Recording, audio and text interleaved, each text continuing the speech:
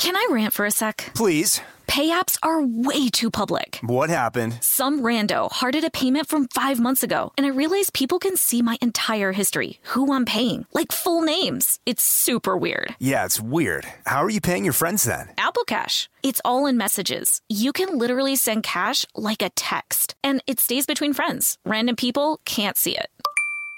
Did you just pay me $1 on Apple Cash? Shh. Services are provided by Green Dot Bank. Member FDIC. Terms apply. The Kakadu plum is an Australian native superfood containing 100 times more vitamin C than oranges. So why have you never heard of it? PR. No one's drinking a Kakadu smoothie? I'm JB Smooth, and that was a full episode of my new podcast, Straightforward, inspired by guaranteed straightforward pricing from AT&T Fiber. Get what you want without the complicated. AT&T Fiber, live like a gigillionaire. Available wherever you get your podcasts. Limited availability in select areas. Visit AT&T.com/hypergig for details. Become a part of the fast-growing health and wellness industry with an education from Trinity School of Natural Health. Trinity graduates can empower their communities through natural health principles and techniques, whether they go into practice to guide others toward their wellness goals or open a store to sell their favorite health products. Trinity grads are equipped to change lives with 19 online programs and flexibility to fit your busy schedule, including the popular Certified Natural Health Professional. You can get the training that helps you turn your passion into a career. And here's the best part. You can earn the certification in less than a year. From herbology to naturopathy and health coaching, Trinity allows you to make a meaningful difference by helping others live healthier, happier lives. Don't wait any longer to pursue your passion for natural health. Enroll today at trinityschool.org. That's trinityschool.org. I'm Katya Adler, host of The Global Story. Over the last 25 years, I've covered conflicts in the Middle East, political and economic crises in Europe, drug cartels in Mexico.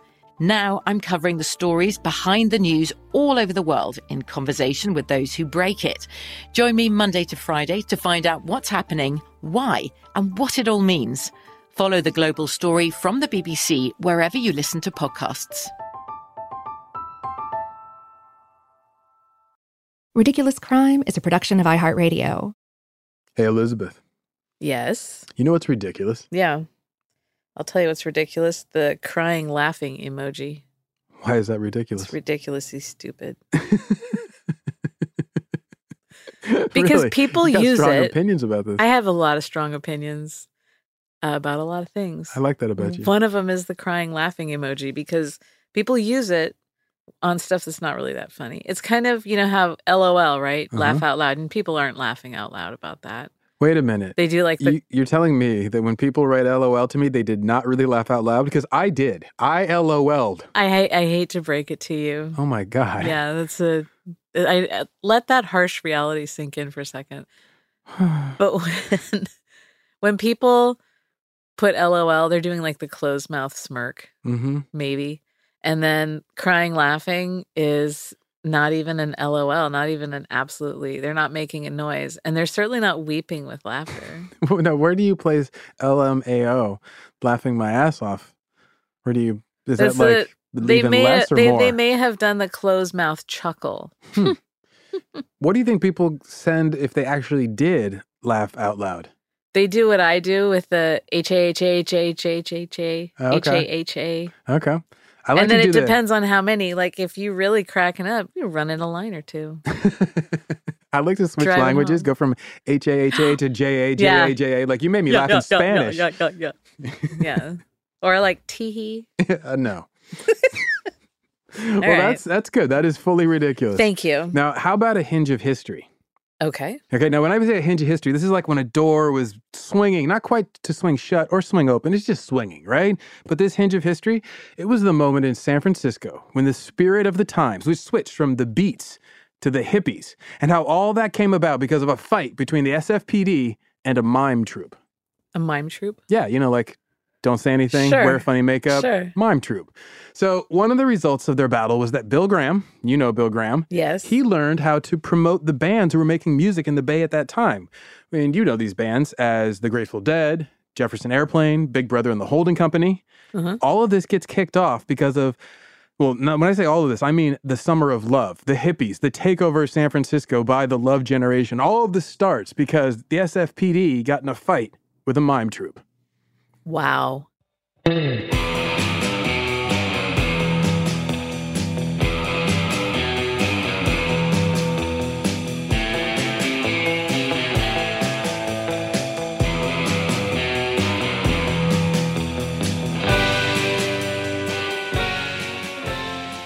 This is Ridiculous Crime, a podcast about absurd and outrageous capers, heists, and cons. It's always 99% murder-free and 100% ridiculous.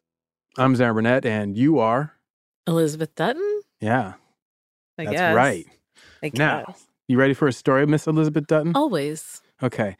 Before we get deep into this story, you are a Bay Area native, resident, local. 5th generation. Damn. So you are like steeped in the Bay Area. Oh yeah, I stink of it. No, what do you think? Stop laughing at me. The Bay Area's creative history. Is this just something you're proud of, something you're to take for granted? What's your take on it? I'm incredibly proud of it. How so? I think that we've produced, and I say we because I had a part in it. Yeah, you're deep. All the way back, hundreds of years. The Bay Area has produced incredible art, literature, music, and I think a lot of it is my theory about the people who came here and basically booted everybody else out. But the pioneers who came had to be kind of nuts, right? Yeah, Pick up stakes and cross a continent, roll the dice, cross an ocean, cross a continent, what have you. You got to be a little nuts. That runs in families. And as someone who comes from a really bohemian, eccentric family, there's a long lineage. And so I take it all back to the bonkers folks who showed up here. So there's a spirit of the place. Yeah. And I think the best, most creative, interesting people are nuts. I totally agree. Yep. So speaking of that, we'll get right into the creative history. You also taught English, so I think I can ask you about this.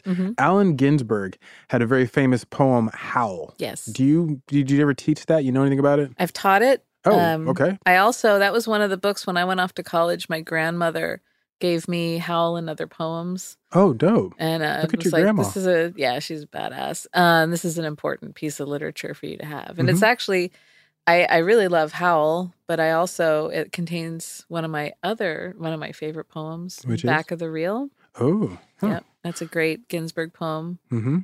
So you're a Ginsberg fan then? Sure. Yeah. I'm not using it as my normal, yeah, sure, whatever. No, I know. I am. You really are. Okay. So now with Howl, it has, as you kind of point out, the anti-authority legacy. Do you remember the fight over Howl? Oh, yeah. Well, there's obscenity charges. Yeah, completely.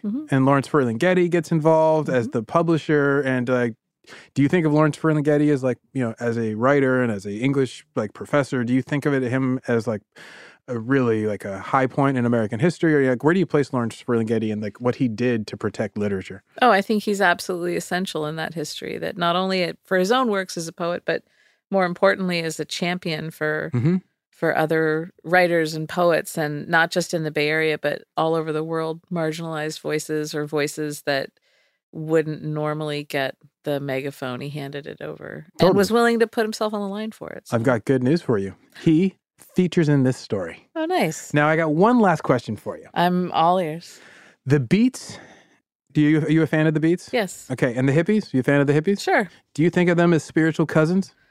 Yeah. I think I see a connection. I see a through line. That it's this notion of, with the Beats, you had this disillusionment coming out of World War II and a feeling of not connecting with society at large, and also wanting to dare and express oneself in ways that felt really natural to the self, but not to the society. Ooh, I like that. And so, thank you.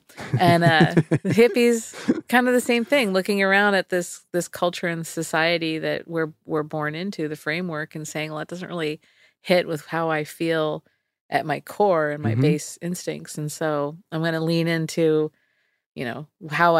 answering my own call. Yeah. And then growing up and rejecting it in the 80s and doing a lot of coke and then being a day trader. Exactly. See that through line? Hippies to yuppies.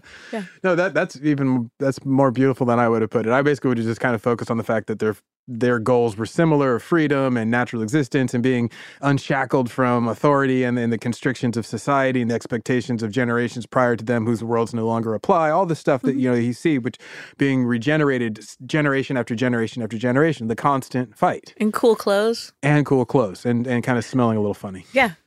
All the good stuff. The Beats and the Hippies, right between them was a couple of major conflagrations, if you will, of culture. There was Lenny Bruce getting arrested at the Jazz Workshop for obscene language in 1961.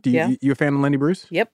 Now, after Lenny Bruce, there was the aforementioned San Francisco Mime Troupe, who fought the SFPD. But before we get into them, let's stick with Lenny Bruce for 1 second. Please. Now, Lenny Bruce, for anyone who is unfamiliar, are you someone who's unfamiliar with Lenny Bruce, or are you someone who's familiar? I'm familiar with Lenny Bruce. Okay. Did you ever watch the Bob Fosse movie about him where Dustin Hoffman plays Lenny Bruce? No, I did not. It's amazing. That, I think, is the best version of Lenny Bruce, even better than the real-life version. The Dustin Hoffman. It distills the essence. Tootsie Totally. take on it. He's really good at it. Anyway. I'm not a big Dustin Hoffman fan. Oh, that's and surprising. It all boils down to years ago they had like an AFI Top 100 films and Tootsie was mentioned in that. And it was like a TV special about it. Okay. And he was talking about how he was really moved by playing Tootsie because Tootsie, like the woman that he was portraying, whatever, that character, wasn't very attractive. And he looked back at his life and thought, started crying, talking about all these unattractive women that he never gave a shot. Oh, God, Dustin. Right. And I was like, you know what, dude? Bro. And now every time I see him, I'm like, you Greek god, you Adonis. Yeah, jeez. I had never heard that one. Yeah. Well, I may have dreamt it. You do have very convincing dreams. I do. So, setting aside Lenny Bruce and Dustin Hoffman now, my dude was Lord Buckley. Do you know Lord Buckley? Not really. Okay, Lord Buckley was this dude in right around that time, but a little bit before Lenny Bruce. He wasn't from San Francisco. He would wear tux and tails, and he was like the mid-century alternative comic. He was my dude. This dude was smoking pot, taking LSD way before Timothy Leary. He hung out with jazz musicians. He was down with Cab Calloway. He hung out with old comedians like Red Fox, Minnie Pearl. He was the kind of dude okay, he would take high culture and low culture and mix them way before this was ever cool. That was just his approach. So if he wanted to reference Shakespeare's Mark Antony line, he'd be like, I'm going to jazz this up. So instead of it being like, friends, Romans, countrymen, lend me your ears, it's like, hipsters, flipsters, and finger-popping daddies, knock me your lobes. Right? You have to remember, he's the first one to do some of the stuff outside of the jazz cats in the backstage. He's the first person to go up on the stage in front of people and be like, hey, I'm going to do this bit. And he was very earnest about it. He was kind of like the Eminem of comedy where he had grown up with these people. This is not like him putting on an act. He's like, this is my bit. This is my situation, right? But the whole time he's anti-authority, right? And basically my point is that he inspired Bob Dylan. Yeah. Bob Dylan got really into him, and it was like, oh, man. He even recorded one of Bob Dylan's bits called Black Cross, because Lord Buckley was always making fun of Jesus. That was one of his big targets, as I said, anti-authority. And this is in the 50s was sanctimonious, right? So Arlo Guthrie, another big 60s figure, his bit, Alice's restaurant, is basically directly inspired. The way he did it was inspired by Lord Buckley. So there's a connection between Lord Buckley and the antecedents of this hippie generation, Arlo Guthrie, Bob Dylan, right? And so my whole point is there was a feeling in the air in these places. Lord Buckley was doing it all across the country, but in San Francisco in particular, kind of crystallizes. You get these waves, the Beats, Lenny Bruce, and then the San Francisco Mime Troupe. Why do mimes make me laugh just the idea? Well, their intent, that's their whole point. But then I don't think you're really laughing with them. No, I think I'm you're not. kind of laughing at them. Correct. Yeah, well, you just have to understand, without them, there'd be no hippies. Very likely, right? Now, this San Francisco Mime Troupe, it was founded in 1959 by R.G. Davis, or as we'll be calling him, Ronnie Davis. Now, for the first few years, they were just doing standard mime fare. White makeup, either the Carnivalesque Mass or whatever, they had a standard issue Sunday night slot at an indoor theater where they'd do their mime bit, but they were so bawdy, they were the last act. So everyone else got to do their nightclub bits, and then they're like, bring out the mimes, and then we'll clear out the place, right? Now, R.G. Davis, Ronnie, he liked real broad-style commedia dell'arte, kind of like, let's make fart jokes, let's do big facial expressions, the whole bit. And also he mixed in political satire, because as I pointed out, that was the spirit of the time if you wanted to be truly hip. Yeah. Right? So the deal that he got in 1962 was with the SF Recs and Parks Department, which allowed the Mimes to put on performances in San Francisco's parks and public spaces. Now, you have to remember, this is a very different San Francisco.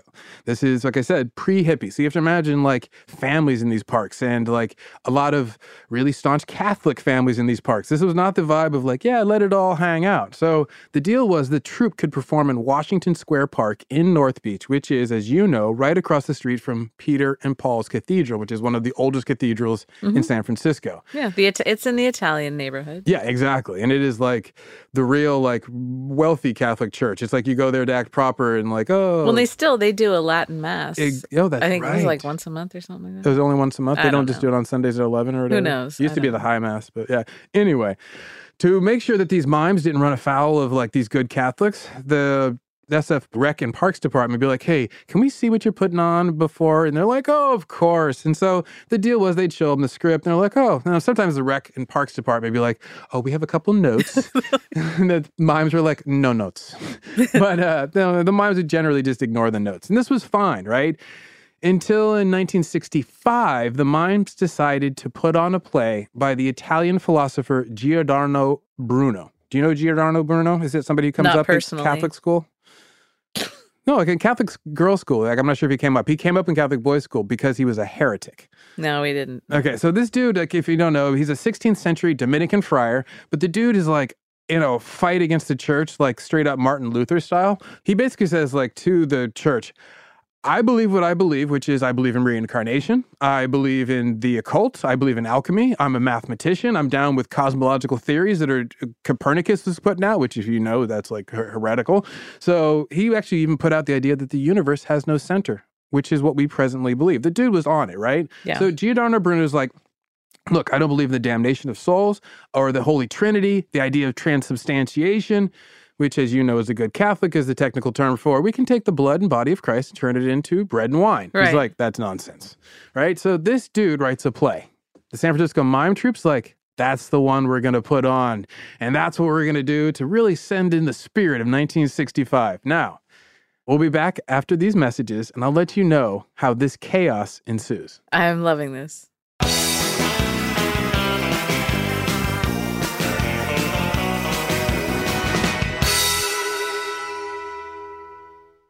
Can I rant for a sec? Please. Pay apps are way too public. What happened? Some rando hearted a payment from 5 months ago, and I realized people can see my entire history, who I'm paying, like full names. It's super weird. Yeah, it's weird. How are you paying your friends then? Apple Cash. It's all in messages. You can literally send cash like a text, and it stays between friends. Random people can't see it.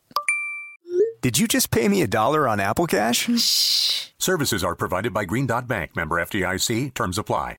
As you know, the world can be a dangerous and unpredictable place. With every crime I've studied, I've learned one thing. Your best line of defense is your vigilance and preparation. You don't want to worry. You just want peace of mind.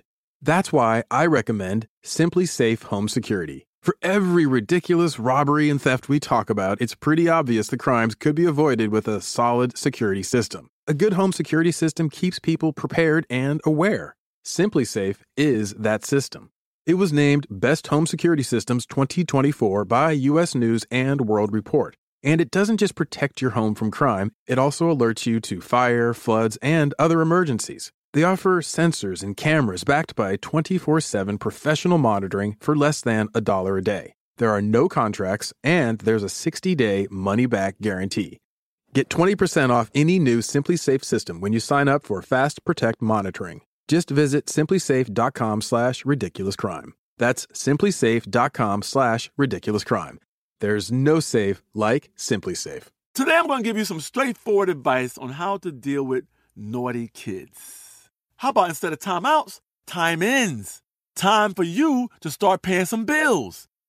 I'm JB Smoove, and that was a full episode of my new podcast, Straightforward, inspired by guaranteed straightforward pricing from AT&T Fiber. Get what you want without the complicated. AT&T Fiber, live like a gigillionaire. Available wherever you get your podcasts. Limited availability in select areas. Visit AT&T.com/hypergig for details. Become a part of the fast-growing health and wellness industry with an education from Trinity School of Natural Health. Trinity graduates can empower their communities through natural health principles and techniques, whether they go into practice to guide others toward their wellness goals or open a store to sell their favorite health products. Trinity grads are equipped to change lives with 19 online programs and flexibility to fit your busy schedule, including the popular Certified Natural Health Professional. You can get the training that helps you turn your passion into a career. And here's the best part. You can earn the certification in less than a year. From herbology to naturopathy and health coaching, Trinity allows you to make a meaningful difference by helping others live healthier, happier lives. Don't wait any longer to pursue your passion for natural health. Enroll today at trinityschool.org. That's trinityschool.org.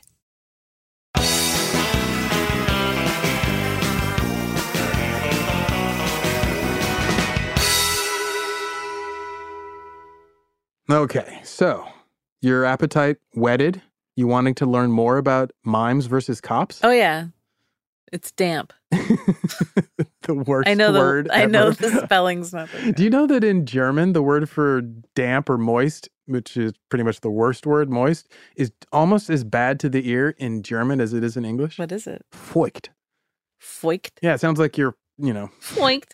Feucht. Yeah, it means moist. Ooh. Yeah, my German friend, his mother used like German around the house, so I know all these weird expressions, and people. She just ran around yelling moist? No, but that word jumped out, and I was like, what is that word you keep saying? Because like, she'd talk about this, like, it would be like if she picked up socks or whatever from the bathroom floor. She's like, Derek, these are feucht. And I was like, what does that mean? So anyway, I remember man tut das nicht, which was like, one doesn't do this. Very German. One doesn't leave one's moist clothing around the house. Not with her. Not with anybody, really. Okay, so let's get into the SF Mime Troupe. Yes. About to put on a play written by Giordano Bruno, a heretic who gets burned at the stake by the Catholic Church. Now, keep in mind, at this time, the majority of the SFPD were Irish Catholics. Yep. And some Italian Catholics as well. So they're going to just, let that bubble in your mind as you're hearing what I'm about to drop. Okay. So the play that the Mimes picked was called Il Candeleo, and that means the candle maker in Italian, okay? Okay. The story was set in Naples. It tells the story of this candle maker. And the real theme, though, it doesn't really matter the plot. This theme is about the power of money to corrupt society, which is, as you know, a timeless tale. Of course. Always evergreen. So Ronnie Davis, he decides he'll update this story for San Francisco in the context of his day. So the Mime Troupe decides, let's adapt this so that the main characters are rewritten as a gay man and a bisexual man who are challenging the idea of courtly love. Interesting. Right? So he says, there's historical precedence for this. It's not just that I'm doing this, because candlemaker is an old Italian euphemism for a sodomite. Oh, boy. So he's like, a person who enjoys butt stuff. So he's like... Oh, yeah, I think we get that one. I mean, not like it wasn't like, Sodom and Gomorrah sodomite, like the other kind of sodomite. So anyway, they make this Renaissance era play about this love-struck couple. They put on 3 performances, right? And they have like these candles that get described as being very phallic. I don't really know, because I haven't been able to find a picture. Like, I don't know if they were like melted in a way or if they just were tubular and people were like, it looks like it.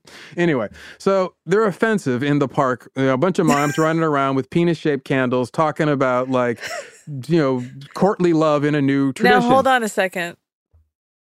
And when I say offensive, I mean to the Catholics who are like sitting in these parks trying to be reserved family members. Yeah. And when these parks going on, they're like, what's going on with the mimes over there? There's a couple dudes running around. Okay, so gotcha. some complaints come into the SF Wrexham Park Department, and they decide to hold an emergency meeting, right? Something has to be done about this mime troupe corrupting the kids. So the mimes, they have 9 performances left on their schedule. They were signed up for 12 performances. They've done 3, and the complaints are off the hook, right? Now, a really quick question. Go ahead. Lay it on me. They're mimes. Yes. So they're not talking about how do you they're miming this play. Oh, I should probably be a little bit forthcoming about this. Apparently, these mimes talk. Oh. Because it's the mime tradition that is not purely a Marcel Marceau, the silent mime. It's more the Harlequin mime, which is occasionally they can talk, but usually it's going to be minimized. So like one character, the narrator will be talking, someone, then they'll be miming out stuff. And so there is verbiage to the play. A lot of it is being done silently. So but they're not just like just all stuck in boxes and pulling ropes. No, it's not like, exactly, like trying to break out of glass boxes, hands in the air. No. Okay, because I mean that was the thing. That's a little more 80s and well, miming. I mean, you know that I have all those really great celebrity impression skills. Yes, pretty much. And my Marcel Marceau impression, I'll do it right now. It's amazing. How did you do that? Hold on, I'm back. Okay, I was like, whoa, Marcel. My mime impression's so good. It's flawless. Thank you. So these mimes are sitting in these parks and they're saying lines and they're talking about like, love and courtly love and candle making. And the families are reacting. So the Recs and Park Department goes, okay, emergency meeting. The general manager is this dude named James Lang. So James Lang decides that he's going to cancel the mime troupe's permit if he can prove that they're obscene. And he says that, he's a little biased. He says, quote, the mimes are a vulgar travesty, offensive to adults, and incompatible with the minds of youth and children. Now, he says all this having seen none of their performances. Of course. Right? He just knew in his heart of hearts, these mimes are a threat to the fabric of society. So, poor old James Lang's like, but I will have the emergency meeting. So he goes through the formality of it. So they have these people come in, the mimes come in, everyone's packed in the boardroom like a city council meeting. So, just planned chaos. Which city council meetings, any kind of municipal meeting really calls out the best in public comment. Yes. So good. You've sat through a few of those. Hell yeah. Do you have any highlights? Not as a speaker. Oh, never, long time listener, never time of... Completely. I used to work in local government. Yeah. And we would have these like Tuesday meetings. You'd put the squawk box on and listen to people come up with some pretty outlandish comments. Mm-hmm. Yeah. Some interesting theories. Yeah. Yeah. So Ronnie Davis, the Mime Troupe founder, he's the one who basically speaks for the mimes. And in a very solemn voice... The rest of them are mimes, man. Exactly, right? He warns the commissioners of the SF Parks and Rec Department, or Recs and Park Department. I don't know why they call it Recs and Park as opposed to Parks and Rec. I mean, the TV show got it right. Why are you not getting it right, SF? They're switching it up, man. Yeah, it's hard to say. The mouth's like, I reject this. Because they don't want you to just gloss over it. They want you to stop and consider what you're saying. The recreations. Yeah, the recreation comes first. Yeah, you're rushing to get to parks. And what about the recreation? Recreation isn't just about parks. What do you do in parks? You recreate. Anyway, so Ronnie Davis, he gets up in his solemn voice and he warns the commissioners of the Recs and Park Department. And he says, what you are doing is an attack on Mime's First Amendment's rights to free speech. Now, who is anybody to silence mimes? I mean, that's just not mimes. Right. Mimes are, right? Mimes silence don't get in our business, man. Mime on mime silencing. How dare you ask me to be silent? I am a mime, sir. So... this tough argument that Ronnie Davis puts forward, the commissioners are like, bro, really? Mimes? Free speech? You may want to revisit this one. So they decide we're going to revoke the permit, just out of hand. They're like, nope, it's out. So they not only just revoke the permit for the remaining 9 performances, they ban the SF Mime Troupe from all cities, parks, and public spaces. They're like, if we see you guys, we're sending the cops on you. So restraining order. The Mime Troupe rises up out of their seats in protest, and the mimes begin to sing in one clear voice, "We shall overcome." Oh, boy. And they walk out of the boardroom, accompanied by flute music. Well, of course. Because it's, 1965. You really want to send a message. Yeah, exactly. Flute Pop music. out a flute and tootle away. With your mimes looking rough. So I don't know why the mimes thought the unofficial anthem of the civil rights would be their song, but they went for it. They went for broke, right? The mimes took a knee. Yeah. In their kente cloth. Okay, so now we're 2 years before the Summer of Love, right? Mm-hmm. And the mime troops, nobody knows this, but they are basically hurtling the culture towards this, and it's just a runaway train headed towards the Summer of Love, right? Mm-hmm. Now I'm going to tell you how we get there. These mimes, as they become street performers, outlaw street performers, meanwhile, across the bay, we have the free speech movement going on at UC Berkeley, a real movement. Yeah, talking about real stuff, not as just a bunch of randy folk in the park. Exactly, they won't let us play with our candles. Poking each other with candles. So your mother went to UC Berkeley. She there roughly at this time. This is 1965. So she could have been on campus. Did she ever talk to you about the free speech movement? She was cracking mime skulls. Yeah, she did. She was there. She graduated in, 67, I guess. So she clearly is there. Yeah. So did she ever talk about the free speech movement? Like, it was amazing seeing, whatever. Mario Savio. Mm-hmm. Yeah. Yeah, she'll tell you all about that stuff. She also will tell you how I think she threw a brick through the window of Bank of America once. Yes, I like this. Yeah. Respect to your moms. Yeah, always. So you mentioned Mario Savio. He's a personal hero of mine. He has one of the best speeches ever involved in American, movements or political movements, social movements, however you want to look at it. It was on December 2nd, right in front of Sproul Hall. You know Sproul Hall on campus? Yeah, it's like the kind of center point in Sproul Plaza is like where all the speakers would be. Mm-hmm. And on the steps where all the punks would hang out in my day. Yeah. Yep. So it's right there in the center. And he basically gives this speech, and it's a great speech. So I'll just quote it. There is a time when the operation of the machine becomes so odious, makes you so sick at heart that you can't take part. You can't even passively take part. And you've got to put your bodies upon the gears, upon the wheels, upon the levers, upon all the apparatus, and you've got to make it stop.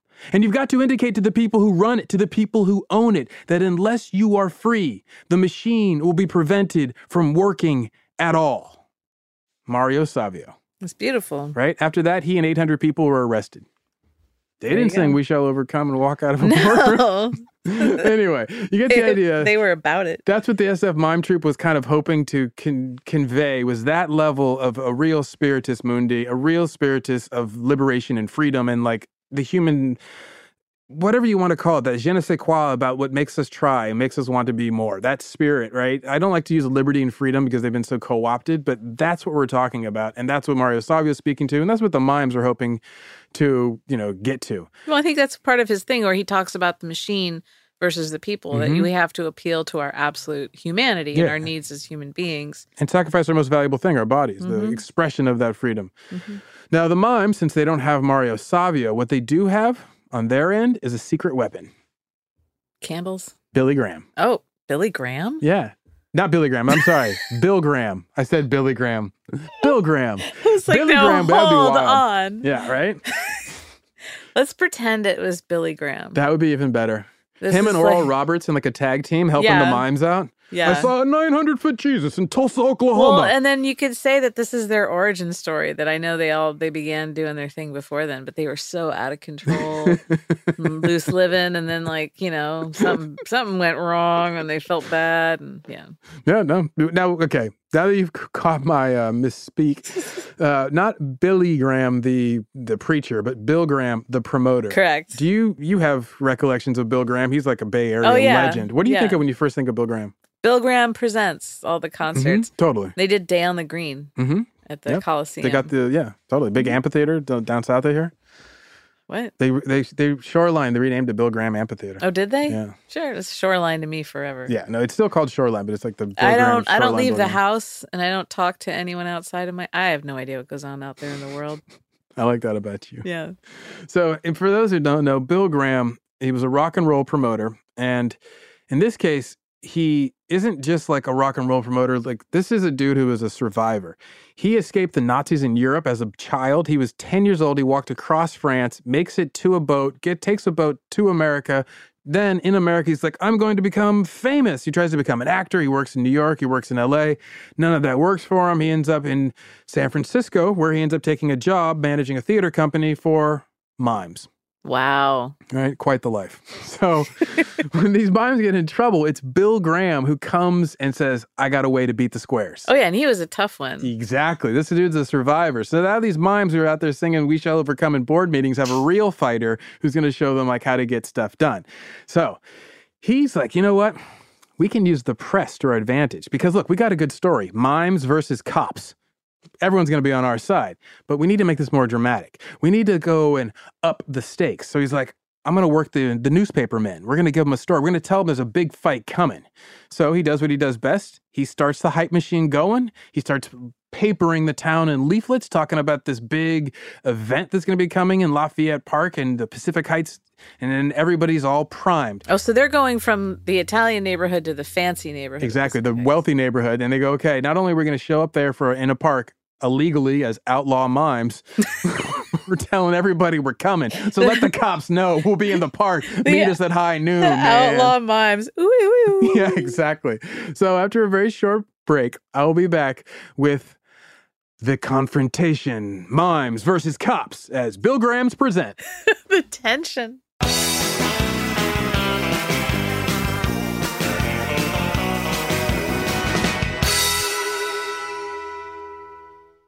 Today I'm going to give you some straightforward advice on how to deal with naughty kids. How about instead of timeouts, time-ins? Time for you to start paying some bills.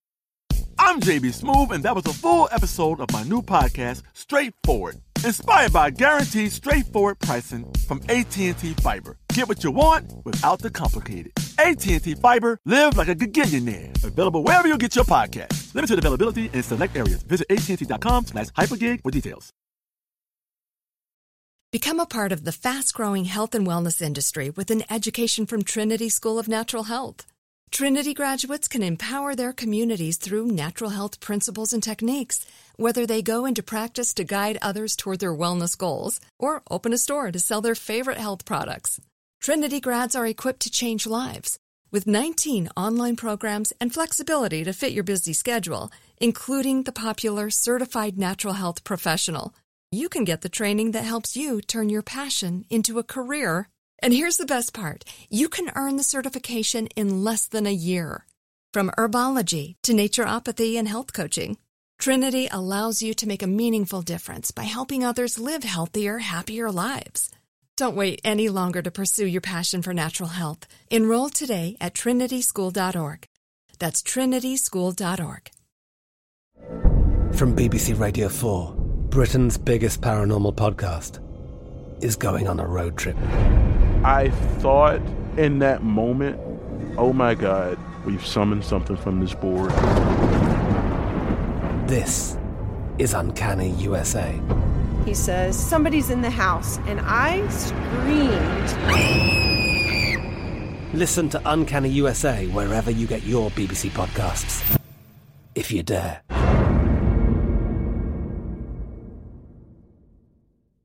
Zumo Play is your destination for endless entertainment. With a diverse lineup of 350-plus live channels, movies, and full TV series, you'll easily find something to watch right away. And the best part? It's all free. Love music? Get lost in the 90s with iHeart 90s, dance away with hip-hop beats, and more on the iHeartRadio music channels. No logins, no signups, no accounts, no hassle. So what are you waiting for? Start streaming at play.xumo.com or download from the app and Google Play stores today. All you can stream with Zumo Play.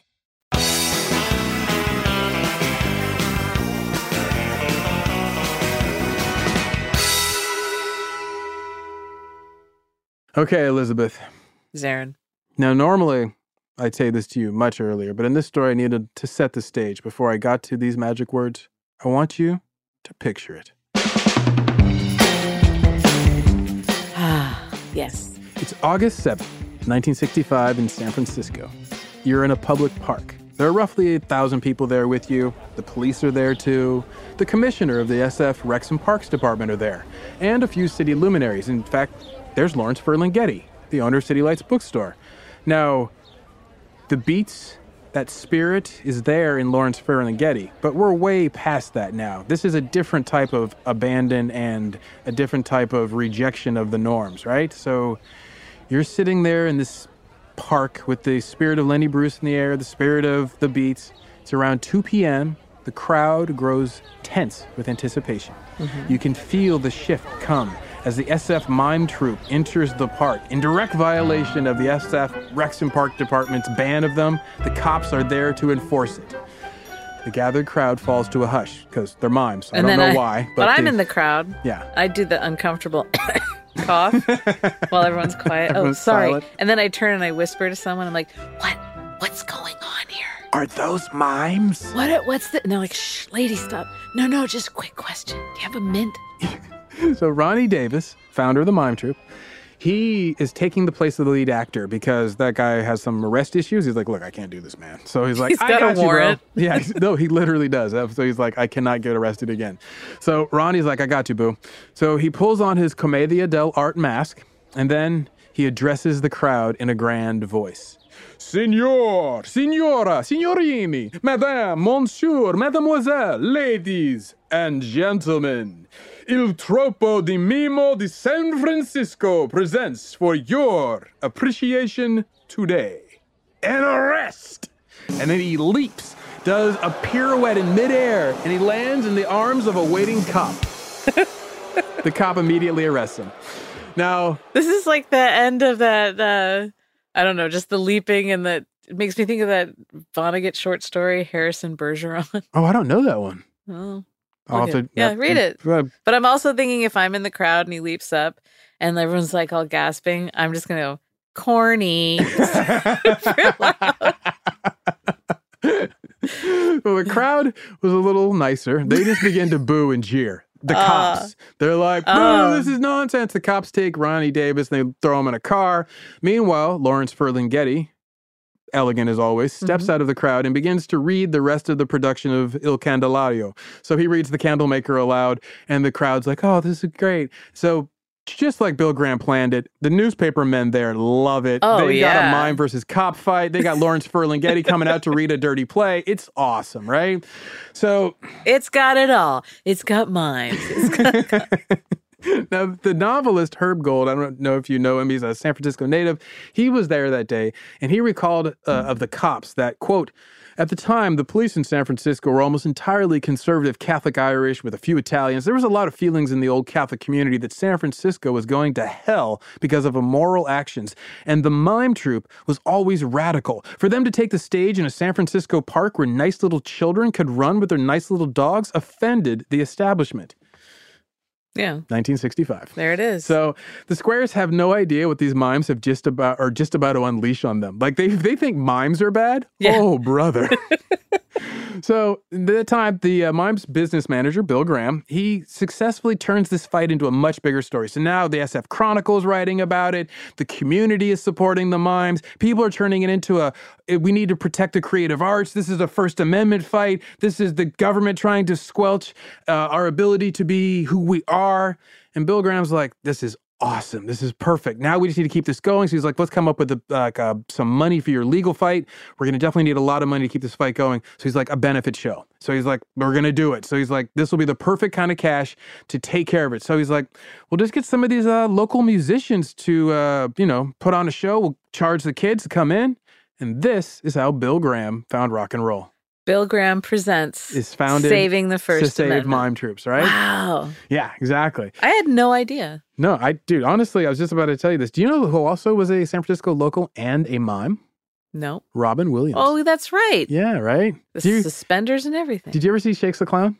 Yes. Right? Do you remember the mimes versus clowns fight? Oh, that's right. Yeah. Yeah, it's like they're all really anti-mime. Right. Yeah, I was going to bring that up earlier, but it's just, anyway, like that movie, check out Shakes the Clown. So now back to the mimes with the city of San Francisco. So after their mime troupe arrest, Bill Graham goes to work to raise the money for the legal fight. He's like, okay, I need to do a benefit show.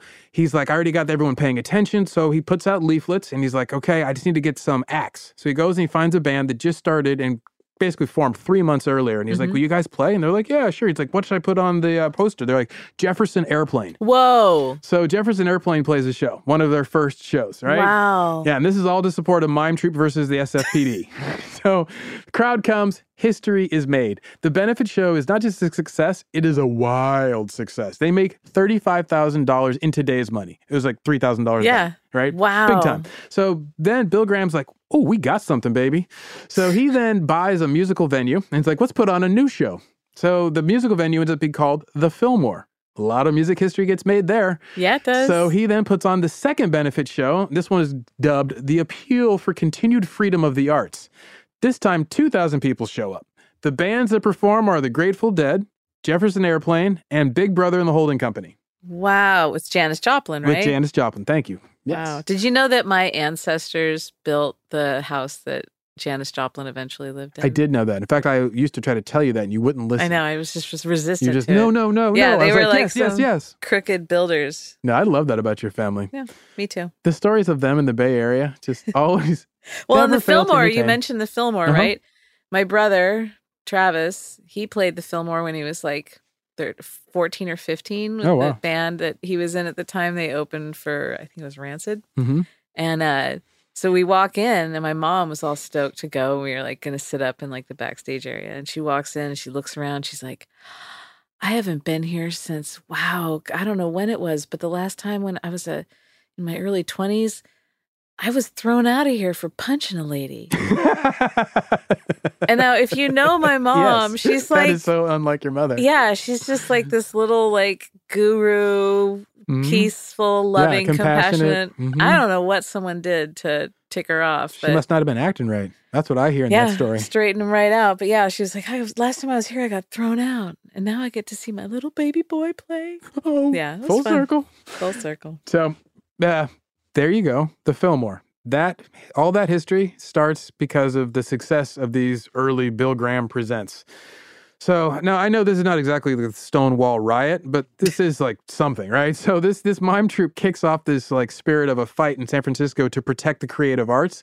They get all these bands starting to play together, and Bill Graham gets like the Summer of Love to start to take the stage 1 year before it actually takes over the whole city. Well, it's like you see that.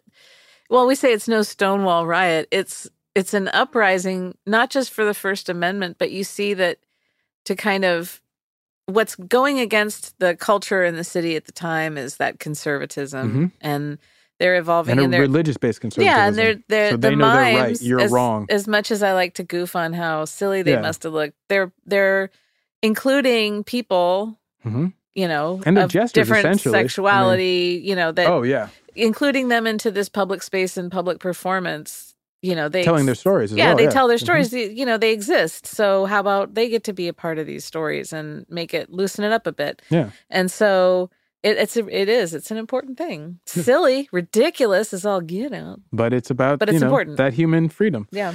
So October 27th, 1965, Ronnie Davis goes on trial for the obscene actions of his mime troupe, right? Trial lasts 4 days, which means it concludes on Halloween. That's amazing. Perfect, right? So mime. Did they come in costume? Oh, no. Unfortunately, he actually did respect the court. Oh. So. Did the jury come in costume? That would be amazing in respect for the solidarity. I always like in offices where there's like 1 or 2 people who commit and come in costume on Halloween and other people aren't dressed up. Oh, yeah. Or there's my other favorite Halloween Imagine jury thing. duty like that? Yeah, there's like a lady dressed as a ladybug and everyone else is just normal clothes. But I like on Halloween when you see someone who's not in a costume and you tell them you like their costume. And they just have that moment of doubt. Like, oh, I'm not. But I'm. Oh. What must I look like? Yeah. It's good stuff.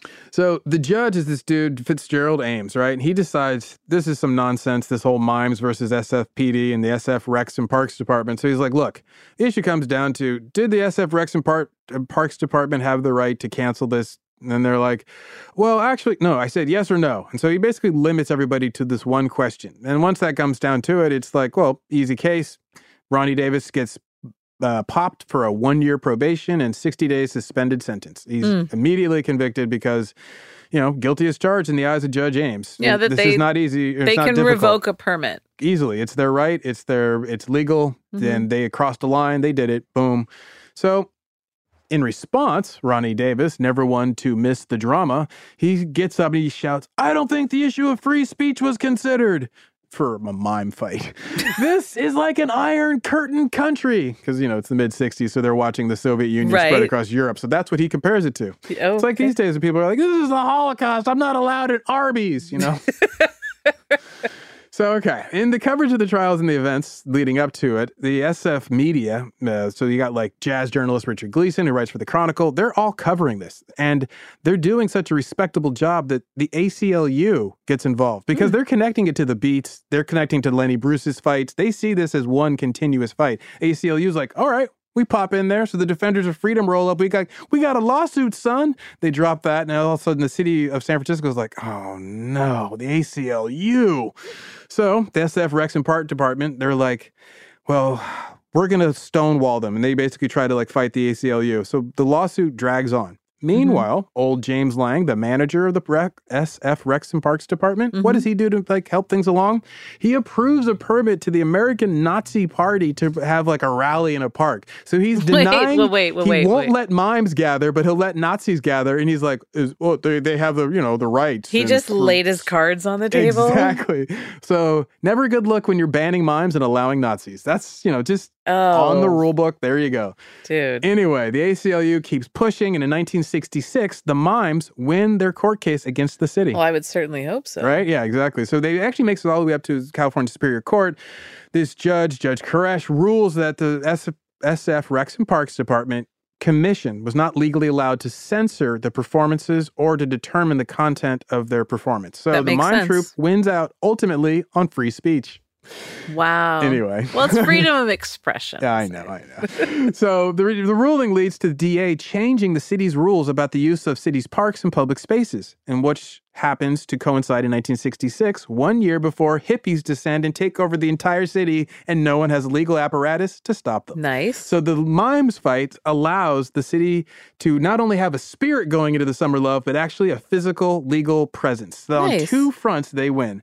And the novelist Gold recalled that this was, quote, "It was one of the things that opened the door of artistic freedom in San Francisco. You could see the Mime Troupe's actions that day as a hyphen between the Beats and the hippies."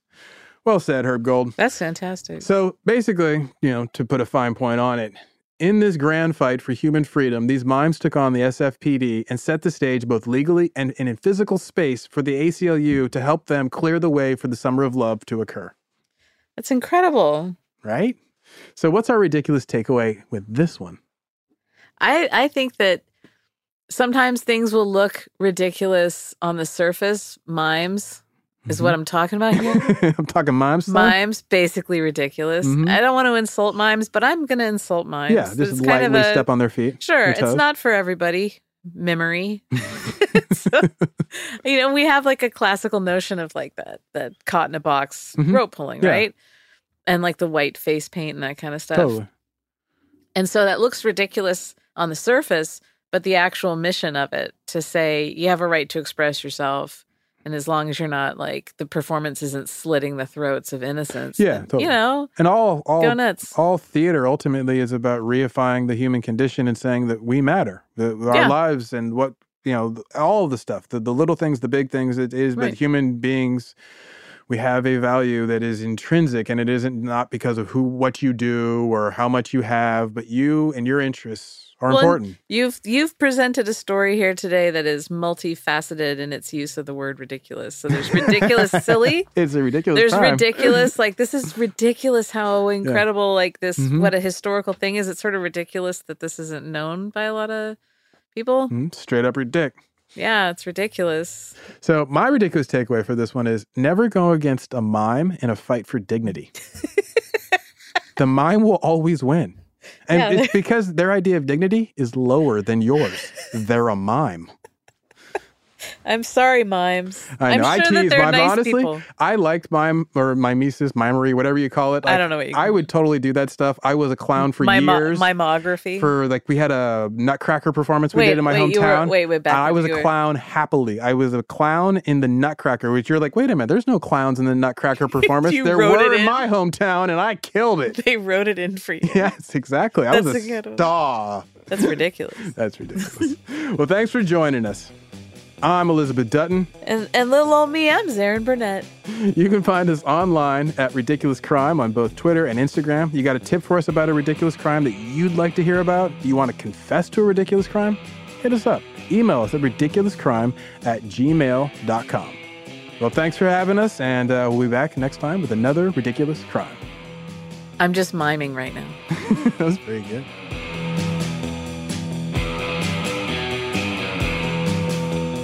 Ridiculous Crime is hosted by Elizabeth Dutton and Zarin Burnett. Produced and edited by Dave, Meet Me at the Jazz Workshop, Houston. Research is by Marissa Brown and the Holden Company. The theme song is by Thomas Comedia Lee and Travis Del Art Dutton. Executive producers are Ben, Mime to See Ya, Bolin, and Noel, I didn't say nothing, Brown. Ridiculous Crime is a production of iHeartRadio. For more podcasts from iHeartRadio, visit the iHeartRadio app, Apple Podcasts, or wherever you listen to your favorite shows. Become a part of the fast-growing health and wellness industry with an education from Trinity School of Natural Health.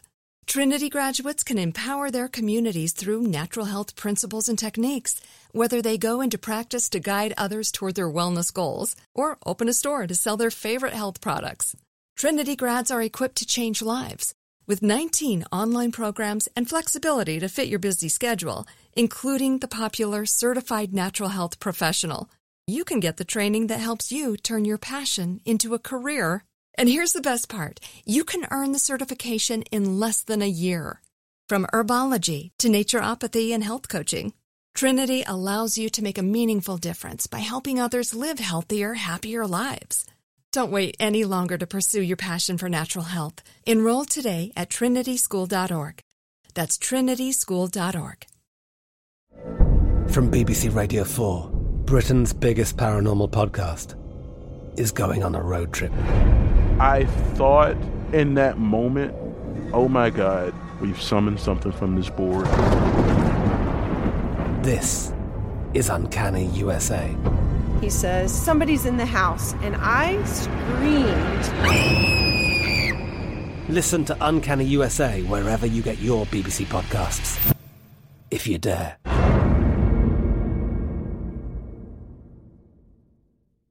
Zumo Play is your destination for endless entertainment. With a diverse lineup of 350-plus live channels, movies, and full TV series, you'll easily find something to watch right away. And the best part? It's all free. Love music? Get lost in the 90s with iHeart 90s, dance away with hip-hop beats, and more on the iHeartRadio music channels. No logins, no signups, no accounts, no hassle. So what are you waiting for? Start streaming at play.xumo.com or download from the app and Google Play stores today. All you can stream with Zumo Play.